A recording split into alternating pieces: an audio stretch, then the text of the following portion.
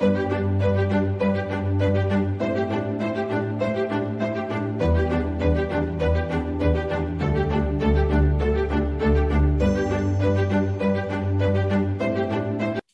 Power. Chapter 2, The Imaging Faculty. One of the most characteristic, essential, and distinctive attributes of your mental being is the power of producing mental images. Without this power, you would be unable to think, to remember, to act intelligently. If your sensations did not impress themselves upon your mind so that it was afterward possible for you to recall them as images, you would always remain a mere infant in mental development. Your experience would remain as a closed book to you, and you could never hope to profit by turning over the pages of its records. You would be no wiser at 50 years of age than you were at 3. You would have no memory, no imagination, no power of rational thought based upon experience. A mental image may be defined as a representation in the mind by means of an ideal picture of an experience originally obtained through the medium of the senses. By representation is meant the act of representing or presenting anew in consciousness the form or picture originally experienced through sense reports. The representative powers of the mind, whether of memory or of imagination, are those powers of the mind whereby it forms ideal images or mental pictures of things not present to the senses at the time. Such ideal images or mental pictures being the mental reproduction of any experience whatsoever. While the term image is borrowed from optics in order to symbolize the retained mental impressions of past experiences, the figurative term must not be too literally interpreted. Not only are the images or pictures of visual impressions and experiences retained in the mind, and are possible of representation or reproduction in memory or imagination, but the impressions of sound, taste, smell, touch, and muscular sensations are equally retained and are subject to reproduction. There are auditory, gustatory, olfactory, tactile, and muscular images or pictures in the mind, as well as visual or optical images or pictures. In fact, the completed and composite mental image or picture of any particular thing usually is a complex product made up of the interwoven material of several kinds of sense reports. There is a close relation, yet a marked difference between the original sense impression and its represented image or picture. After an object is removed from vision or the eyes shut, there remains in the mind the image of the thing seen, actually existent, though more obscure than when it was perceived in vision. The same principle applies to images of impressions received through the other senses. Aristotle called these images the phantasms which have the form of the object without the substance, as the impression of a seal upon wax has the form of the seal without its substance. Psychologists have held that sensations have their origin in the objective stimuli, while the represented image has its stimulation from within. It is generally held by psychologists that no sensation is actually perceived by the mind until a mental image of it is formed. Likewise, that the mind cognizes no physical experiences unless they give rise to mental images. The mind perceives, understands, and remembers nothing but mental images. Recollection, imagination, and the processes of thought are held to be possible only by means of calling up and arranging the mental images of things which have originally arisen through sense experience. Even the higher operations of thought, such as judgment, reasoning, abstraction, generalization, combination of ideas, proceed by means of the employment of previously acquired mental images. The two great classes of mental representation are 1, memory, and 2, imagination. In spite of the popular distinction between these two phases of mental activity, there is present in them a basic unity of nature and essential principle. Both are processes involving the employment of representative images, and there is really no absolute line of demarcation between them or their products. It was formerly held that there existed an actual distinction between the two respective processes, the line of which was drawn as follows. One, memory reproduces or represents the exact image of the original mental impression, while two, imagination reproduces or represents a variation of such original impression or a new combination of the elements of original impressions. But this absolute distinction or differentiation is not held generally by the best modern psychologists. The present opinion is that even the best memory images do not exactly reproduce the original impression. Instead, they always omit certain portions, add details not in the original, and exhibit changes in arrangement of details. It is now stated as a law of psychology that representative images never exactly reproduce the original impression. This is true of the images of memory as well as those of imagination. There is, of course, admitted that some representative images more closely approach exact reproduction than do others. Some are more literal copies of things experienced than are others. But the elements of variation, change, addition, or commission are always present and active. You may arrive at a correct understanding of the real distinction between the processes of memory and those of imagination by considering the four essential elements involved in the process of completed memory. Those are: one, retention, in which the mind retains the image of the impression made upon it by the sense reports. Two, reproduction, in which the mind brings again into consciousness the mental image which it has retained. Number three, recognition, in which the mind identifies the reproduced mental image with the object, causing the original impression. And four, localization, in which the mind locates the original impression, which has been recognized, at a certain more or less definite time and place. Now then, what are the elements involved in the process of imagination? First, you will see at once that the element of retention must be involved, as otherwise the mental image could never be again brought into the consciousness. Secondly, you will see that the element of reproduction must be involved, as otherwise the mind would lack the power to bring again into consciousness the retained mental image. So far, at least, imagination and memory travel along the same road. For in both cases, the mind must possess and exercise the power of retaining the mental image and also the power of reproducing it in consciousness.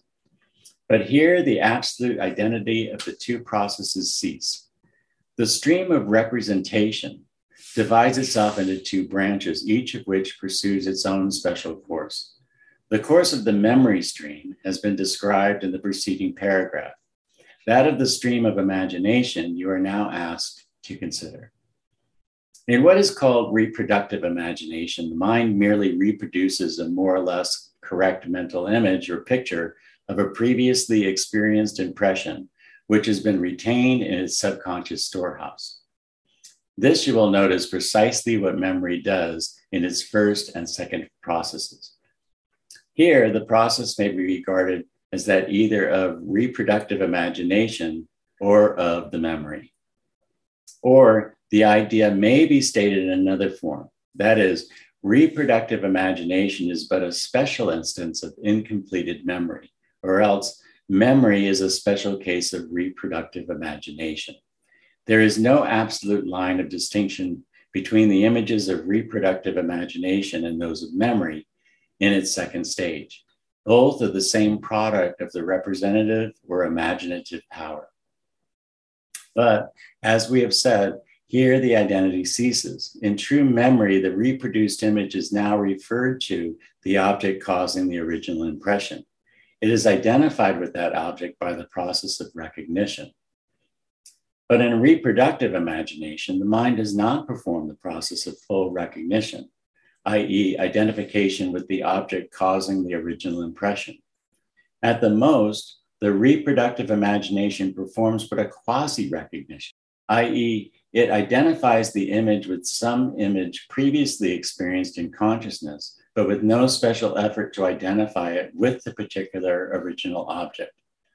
In fact, The image may be a composite of several original impressions, not referable to any special object, as when we are conscious of the image of a horse, of a general picture of the horse species, rather than of some particular horse. There is a difference between A, having a mental image in consciousness, and B, knowing that image as the image of a particular something previously experienced in consciousness. The image may be there, though the recollection of the particular original object of the experience may be absent. As a writer says, having the image of an absent object and remembering the object are not the same. There is no complete active memory of an absent object until the image in the mind is recognized as the image of some particular object or thing already experienced. Thus, you see that an image may be reproduced in imagination, but not recognized or identified with any particular object previously experienced. Likewise, it may be reproduced in imagination without being localized according to time and place. This true reproductive imaginative images may exist without involving the third and fourth essential elements of memory. In short, while memory involves the four respective elements of retention, reproduction, recognition, and localization, the process of reproductive imagination involves but two of these elements, that is, retention and reproduction, respectively. The representative stream of memory imagination divides into two streams just before the third stage, i.e. recognition, is reached by memory, and quite a bit before the fourth stage, i.e. localization, is neared. But though the stream of imagination lacks the two additional elements of memory, it takes on new and more complex powers of its own, powers lacking in the case of memory. As the stream flows on, reproductive imagination may become transformed into what is known as constructive imagination. This by the exercise of certain powers inherent in the nature of imagination. Constructive imagination is that phase of the imaginative activities which is generally regarded as being typical of imagination in general. In fact, it is the only phase of imagination known as imagination to most persons. Categories of imagination. The imaginative processes are classified into two respective categories as follows. 1, reproductive imagination, and 2, constructive imagination. Reproductive imagination, which we have just considered, consists merely of mental reproduction of images of past experiences and exercise of reminiscent imaging power, differing little, if any, from the representative or reproductive activities of memory. Reproductive imagination, which we have just considered, consists merely of mental reproduction of images of past experiences and exercise of reminiscent imaging power, differing little, if any, from the representative or reproductive activities of memory. Constructive imagination, on the contrary, consists of A, reproductive imaginative images, and B, subjected to the additional processes of reconstruction, recombination, and readaptation. Reproductive imagination represents merely the images corresponding to particular past experiences.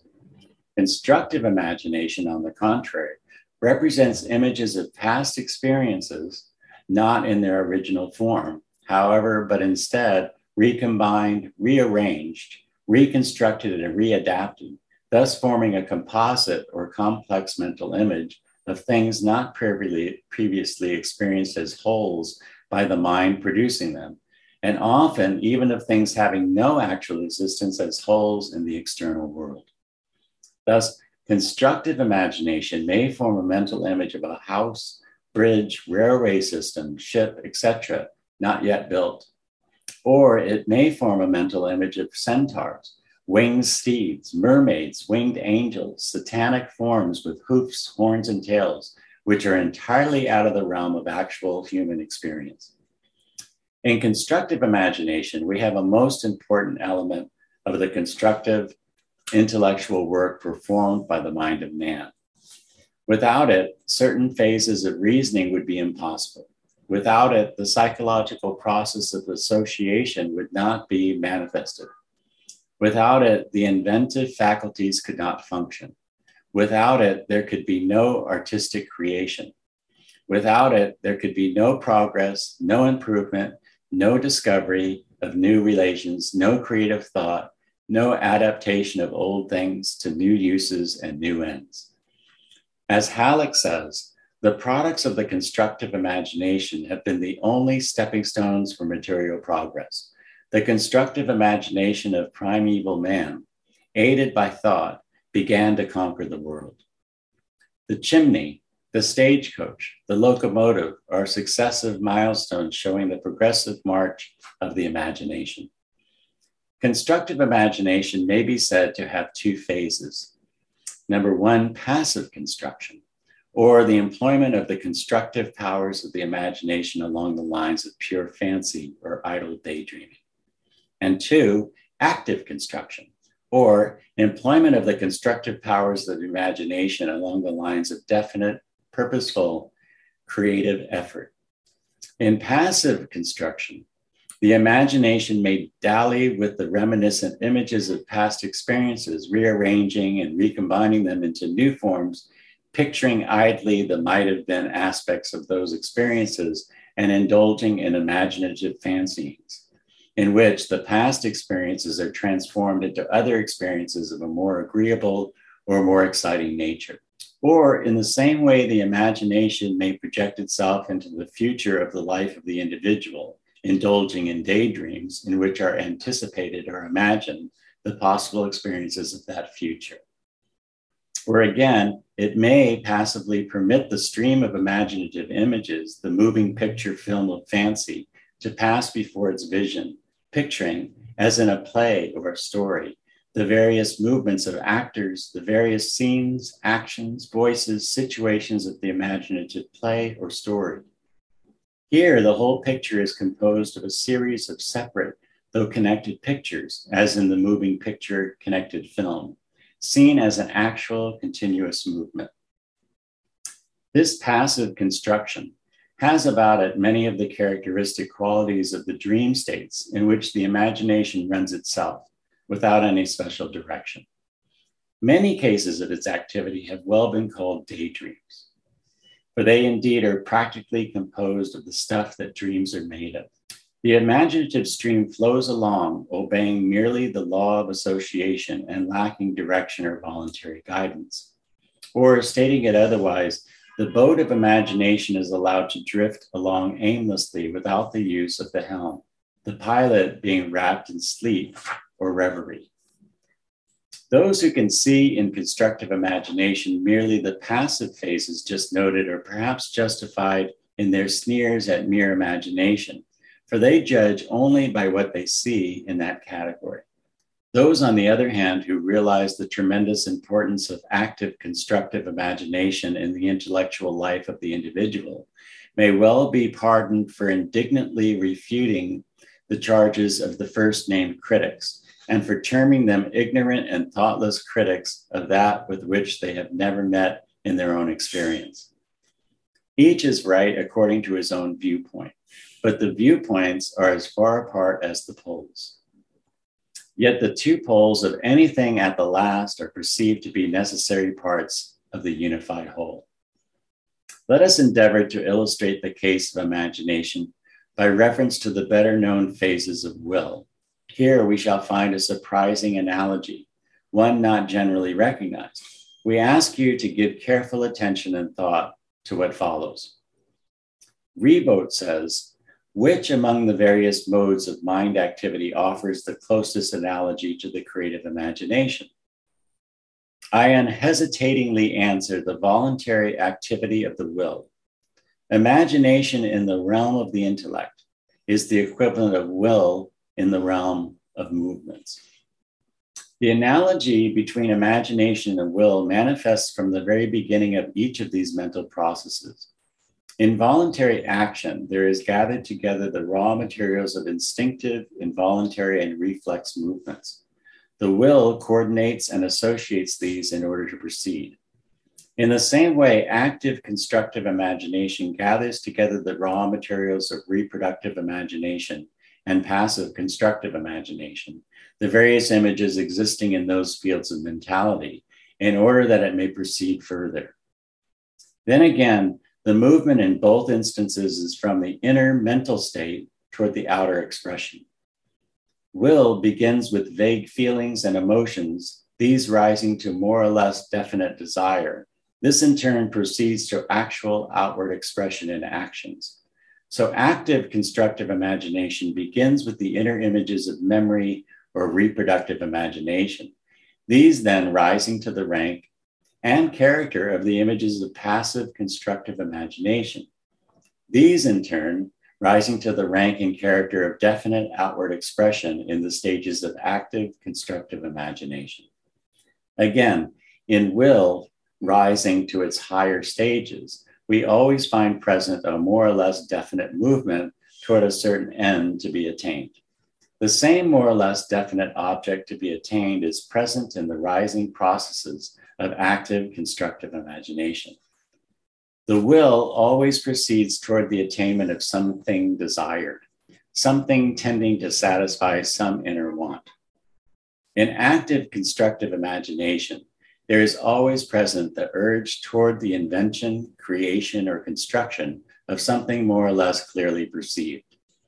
As Ribot says, we are always inventing for an end, whether in the case of a Napoleon imagining a plan of campaign or a cook making up a new dish. In both cases, there is now a simple end attained by immediate means, now a complex and distant goal presupposing subordinate ends, which are means in relation to the final end. Finally, we will find in both will and the active constructive imagination certain frequent instances and manifestations of incomplete process, of aborted expression. Will, in its normal and completed expression, culminates in action.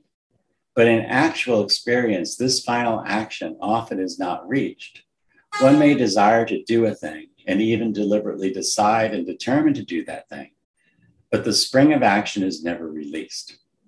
One may desire to arise from his bed on a cold morning and may decide and determine to do so, but he still remains beneath the warm covers.